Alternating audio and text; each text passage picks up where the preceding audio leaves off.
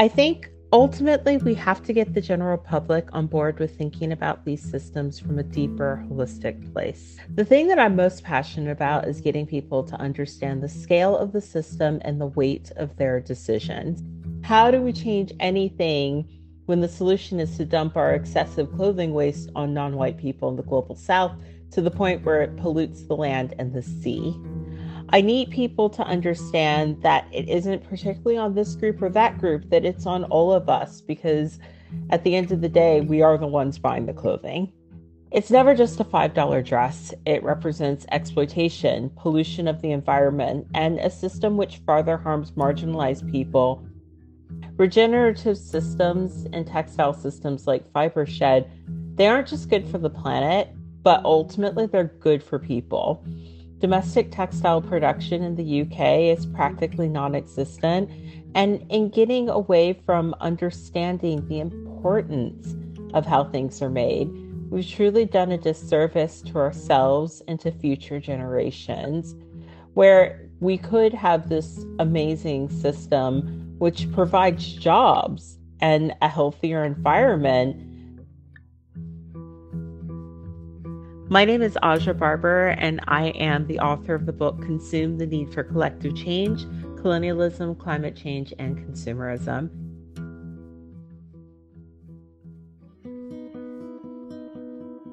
In building our regional networks of fibre and dye farmers, processors, mills, and designers, fibre sheds across the world are showing that it is possible to produce high quality and profitable fibres and dyes within nature beneficial systems. The problem is that the connection between farming and fashion has been lost. In this series, we'll be exploring the challenges that farmers and processors face, as well as the experiences and needs of designers. And we'll also dig into what a regenerative fashion system could look like by hearing from those already pioneering the path across the British Isles. So far in this series, we've heard from the farmers and fibre producers, and also the people who are developing infrastructure for processing it into yarns. In this final episode of the series, we talk to 3 independent designers who work with native natural fibres and dyes and who are pioneering a shift towards a new form of fashion. While they don't claim to be fully regenerative, they are transparent and open about their approaches to becoming more so, and they take a deep, thoughtful approach to making small steps in the right direction.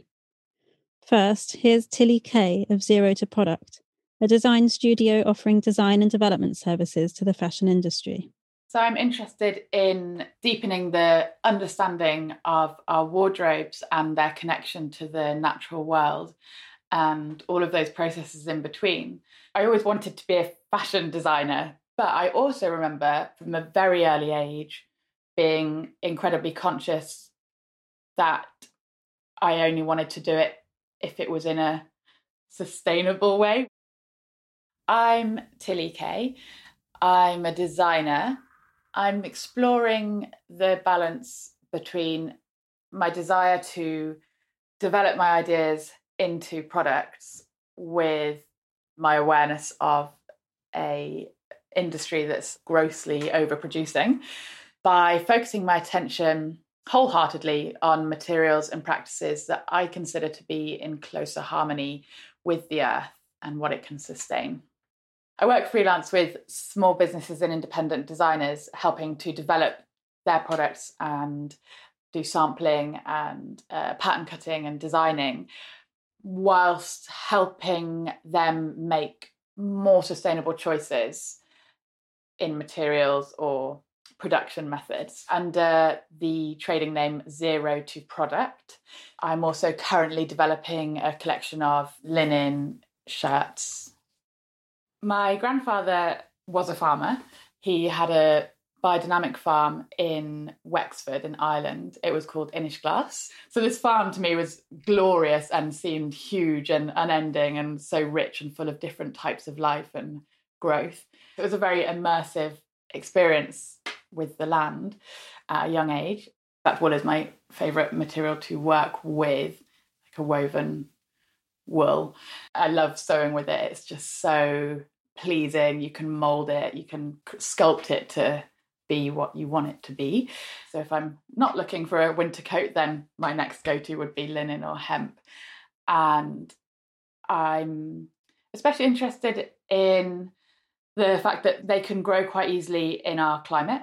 As far as I'm aware, the only thing holding us back from producing more UK or European made linen and hemp material is the processing machinery required, especially to make it fine enough for fashion use. There is a definite growing awareness of the benefits of the use of homegrown fibres, but there's still this mood in the fashion industry of driving down the price from your supplier. It shocks me that material is so cheap. If you think about the amount of work and time and space that is required to produce this cotton or linen or whatever the material, however high the yield, it's still such an enormous effort. And we're treating it like a throwaway product. It's not surprising if you think that, especially the cotton industry was founded on slavery. So the price of it for a long time has been influenced by the fact it was based on free labor. So the amount of actual labor it takes to produce material was not really accounted for in the price of it. And now that we barely pay people, I mean, in some cases people are paid, in other cases people are not properly paid for the work still. So it's not factoring in the amount of actual labor required to produce the material. So I think a huge shift is needed to see the actual value of these products. When we talk about models like Fibershed or projects around the UK that are really trying to focus on homegrown materials, like the Bristol Cloth Project, and the price has to be high, but I think it only feels so shockingly high because the rest, what we're used to, is so undervalued. So the Fibershed model, which is based on the idea of having more regional textile systems, means that you're able to see all of those processes that go from that original raw material right through to the finished product. They're all more local and they're more visible. So I think it really helps foster that understanding of the value and work that's gone into every piece of clothing. There's a potential for Fibershed to help designers like myself to better understand where their materials are actually coming from, and that direct link back to agriculture. I was lucky enough to go to a farm that's part of the Southeast Fibershed, and we did a tour around the farm and we looked at the dye garden project that they're setting up and met the sheep who are going to be part of a flock to hopefully produce some wool to make jumpers. It was a visit that really shows that immediate connection between our clothing and farming. The Fibershed is a soil-to-soil textile system, and I feel very strongly that we should make our clothes 100% biodegradable.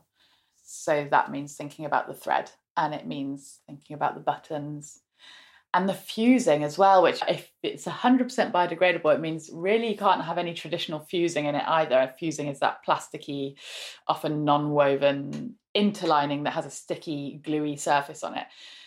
So it actually is a bit harder to give clothes that sharp, fashiony look that we've come to expect without using some plastics or synthetics along the way. So it's very interesting to explore that further and see what else you can use instead of synthetic materials in the trimmings. It's easy to focus on just the main fabric of the garment, but there are all of those little things that go into it as well. I really think that that is a helpful model of thinking about the end of life of a garment, and is it able to degrade back into the soil without leaving toxins from the dyes, if they're chemical dyes, or without leaving any plastic residue from a polyester thread or from a fused interlining. My grandfather took 5 years to turn the farm that he took on into a healthy biodynamic farm.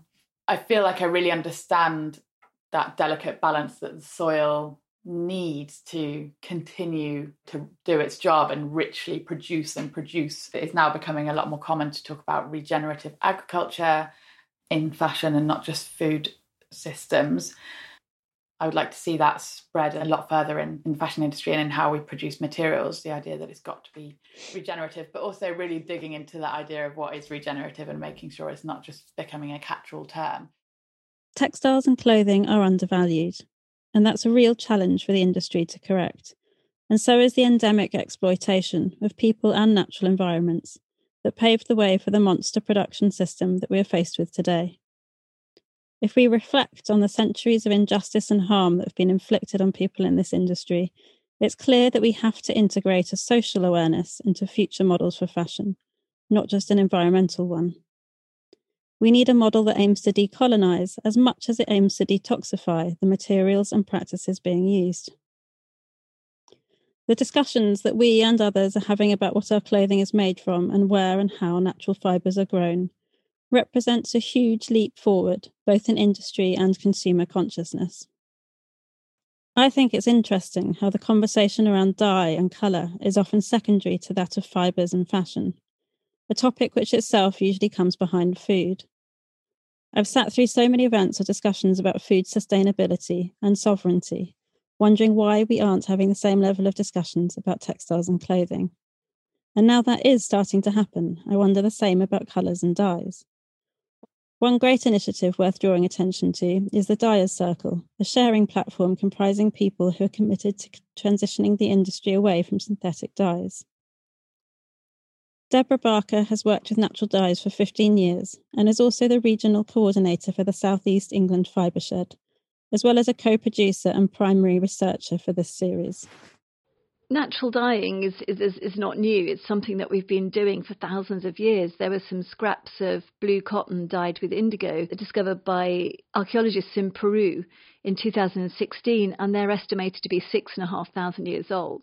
For thousands of years, we've dyed our clothes with biodegradable dyestuffs like plants and insects and lichens, mushrooms, right up until the mid-19th century when synthetic dyes were developed.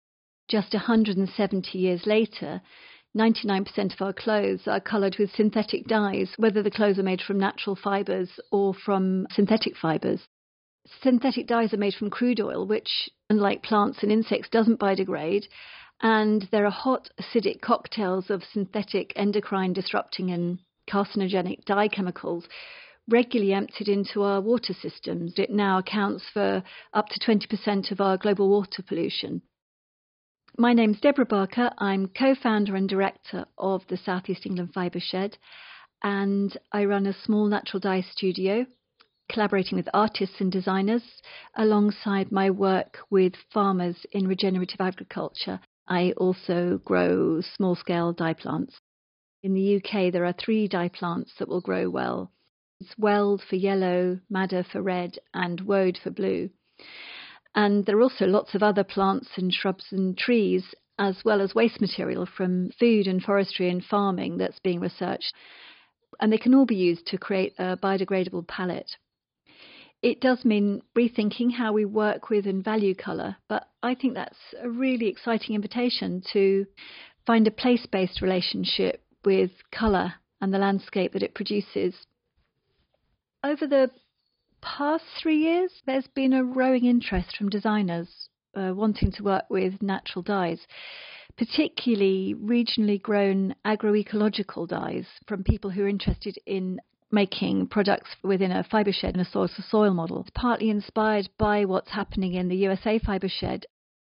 There's a dawning realisation that every metre of dyed cloth represents square metres of farmland, and you can choose cloth that furthers harm, or you can buy cloth that supports farmers who are paid a living wage and are actively working to improve soil health, sequester carbon and support nature restoration and biodiversity.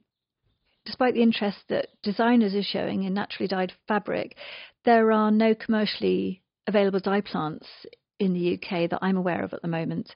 There's lots of dye plants being grown on allotments and in gardens, and some grown on farms, but they're for farmers who are using them in their own products. In the 1980s, there was a big EU research project into natural dye crops, and several farms in the UK were involved, including the farmers Ian and Bernadette Howard, who set up the Woad Centre in Norfolk. They're now retired, but they are advising on several dye projects which are in the early stages, including Homegrown Homespun, which is a community clothing project in the north of England fibre shed. And they're growing woad on a large scale to dye the flax that they're growing. We're also hoping that they're going to advise on field trials of weld to be grown as a cover crop with barley that we're growing in the southeast of England fibre shed. The project which we ran to trial growing dye plants on a commercial scale and to understand some of the challenges. We worked with 3 farms, 2 mixed farms and a small horticulture farm, all committed to working agroecologically. And there were 2 main findings from the trial. The first was the need for equipment for harvesting and processing. And this is a problem that is common to all the countries who have offshored all their textile production. So USA, Europe, Australia. But there are lots of people around the world working on open source designs to develop harvesting and processing equipment. Another useful source of information is the Dyers Circle, which was a platform set up in 2020 by academic and colorist Jackie Andrews. And she's brought together natural dyers, historians and conservators and archaeologists from all around the world who are really generously sharing their knowledge and experience with people who are committed to creating colour without using petrochemicals. The other main learning from our pilot is that we can't expect farmers in the climate crisis to carry all the risk for growing a new crop. One of our farms twice lost all their seed beds in violent storms. We're working up ideas for a project to encourage studios to invest collectively in a dye crop with a farmer. This is a really important step. It will help spread the risk financially between the farmer and the studios, and there are precedents that we can draw in community-supported agriculture, that these more collaborative ways of working through supply networks rather than operating in a vacuum in a large global supply chain are going to be essential if we're going to create economic systems that support and enhance our communities in the land. So we've got a distorted view of the true cost of producing colour. There's a really long history of exploitation. The indigo trade in the 18th century was based on indigenous knowledge and enslaved labour. And apart from a handful of ethical brands, the colour in our clothes is always at the expense of people and ecosystems, often in the global south. I'm often asked how we're going to scale up.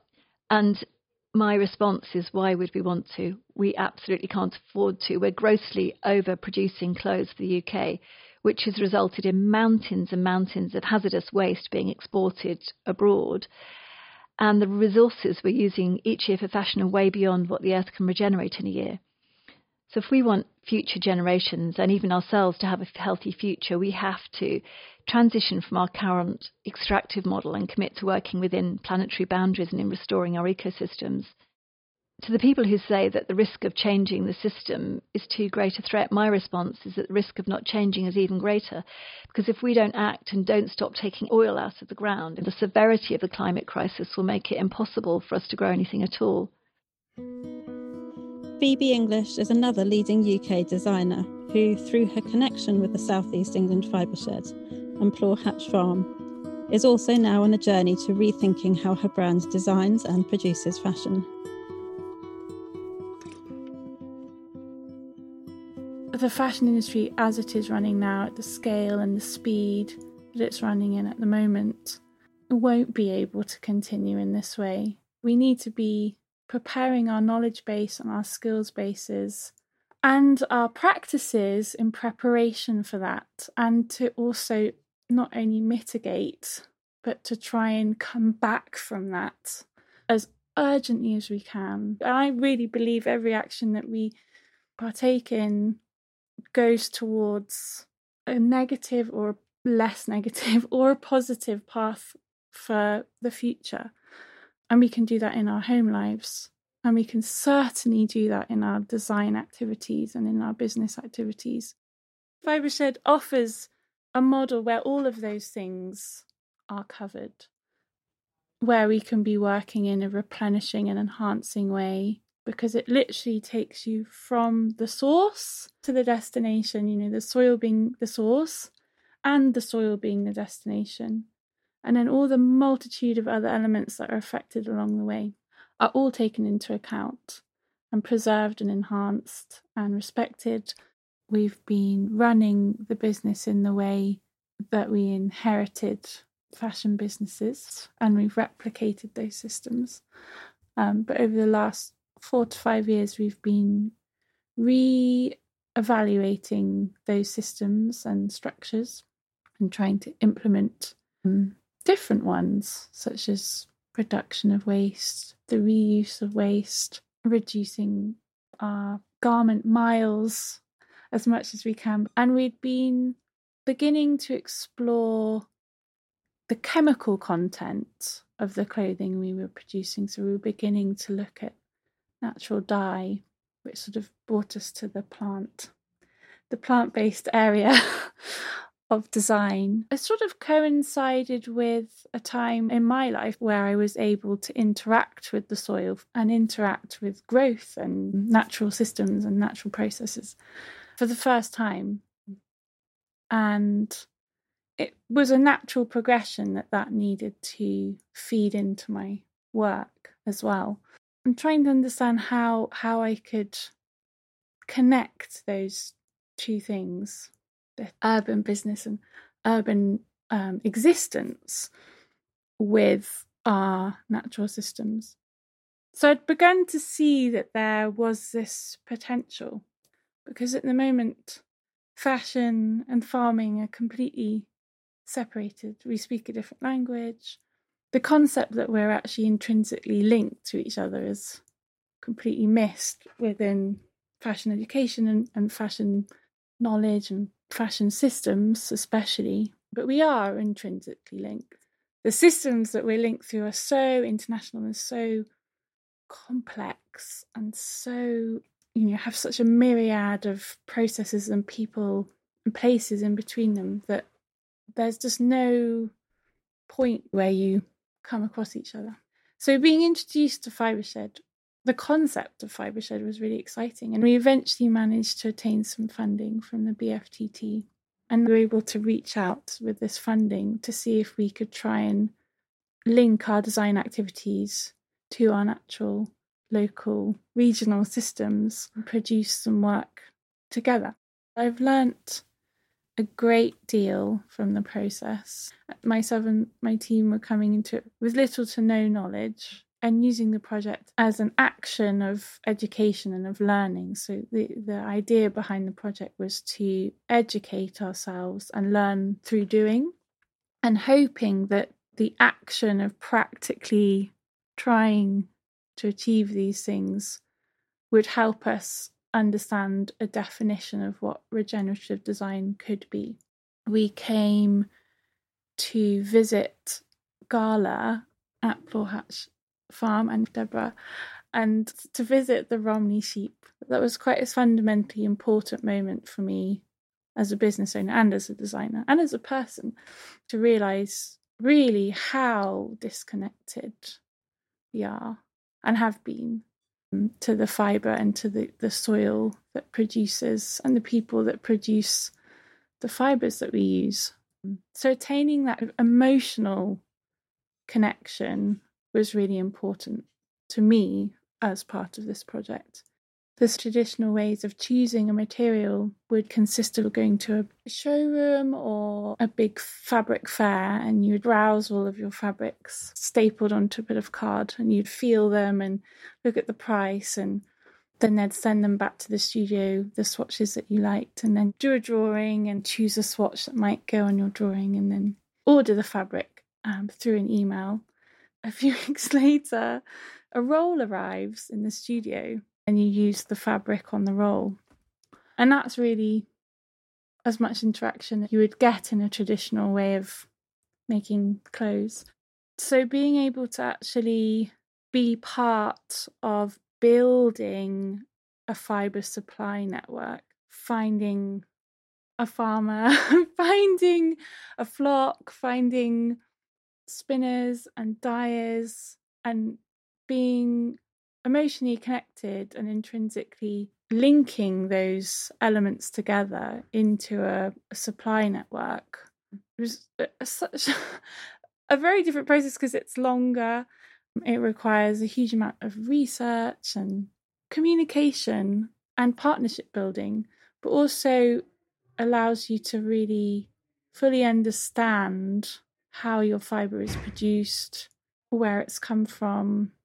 We were really trying to work with elements that were supporting biodiversity and water health and soil health and be biodegradable, and that were supporting rural businesses with urban finances. When we're working with these types of fibres, we need to be working with them in a different way, not in terms of necessarily the shape or the style, but presenting it to people in a different way and supplying it to people at a different time that actually is in sync with and in respect to the systems that they have come from. Thinking about the timeframes in a vastly different way than you would do in a traditional fashion value system and timeframe has been, I think, one of the biggest things that we've begun to understand. And also relish, because it's so against the grain of what the fashion systems currently are like, where it's really about delivering quickly and speed, and maybe we should be only presenting work around Harvest Festival or something where you are actually sort of reaping and celebrating your harvest. Maybe that's something that's more fitting. So it's given us a lot to think about and reassess lots of different elements of how we work as a design business, and not only in terms of fibre and dye and things like that, lots of other elements such as timeframes and language and knowledge.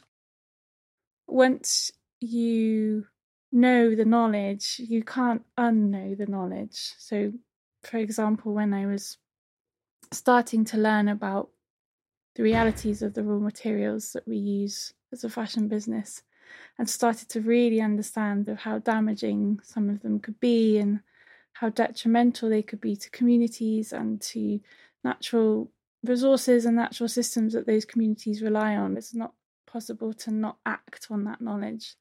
So now that we have this knowledge about the amazing possibilities of producing fibre in a more regional and in an enormously more replenishing way, I think the challenge is definitely time, funding, communication and language, and having calls with farmers, but maybe not really knowing what to be asking or what to be saying because of spending an entire decade never speaking to any fibre producers before. So there were plenty of challenges. I've been sort of vaguely embarrassed about how little I understood or knew, but also knowing it was a very healthy place to be at least trying to communicate.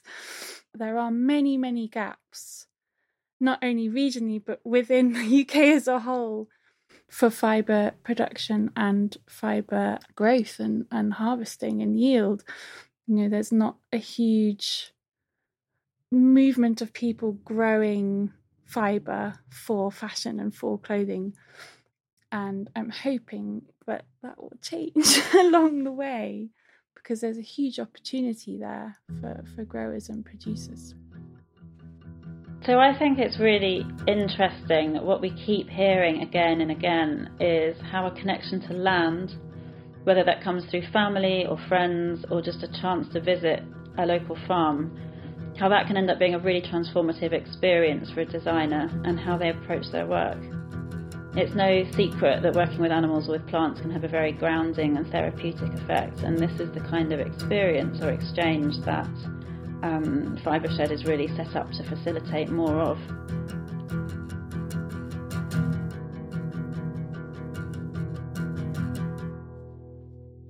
Despite the many challenges, I'm really daily heartened by the commitment and vision of the farmers and designers that I work with.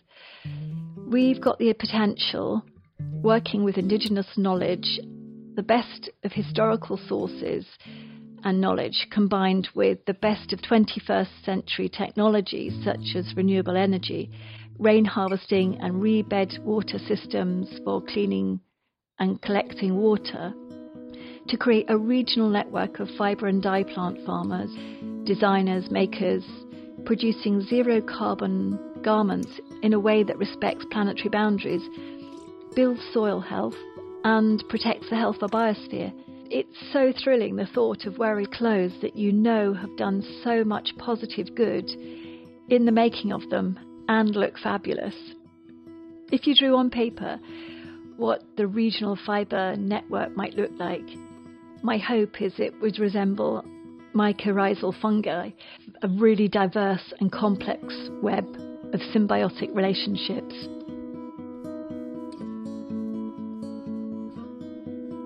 This episode was co-produced by South East England and South West England Fibre Sheds, with support from Farmerama Radio, edited by Hattie Francis Bell, and funded by Necessity and the A-Team Foundation. The South West and South East Fibre Shed collaboration is now developing a toolkit for farming and fashion sectors to signpost best practices and resources for exploring what a regenerative fibre and fashion system could look like, due to launch next year.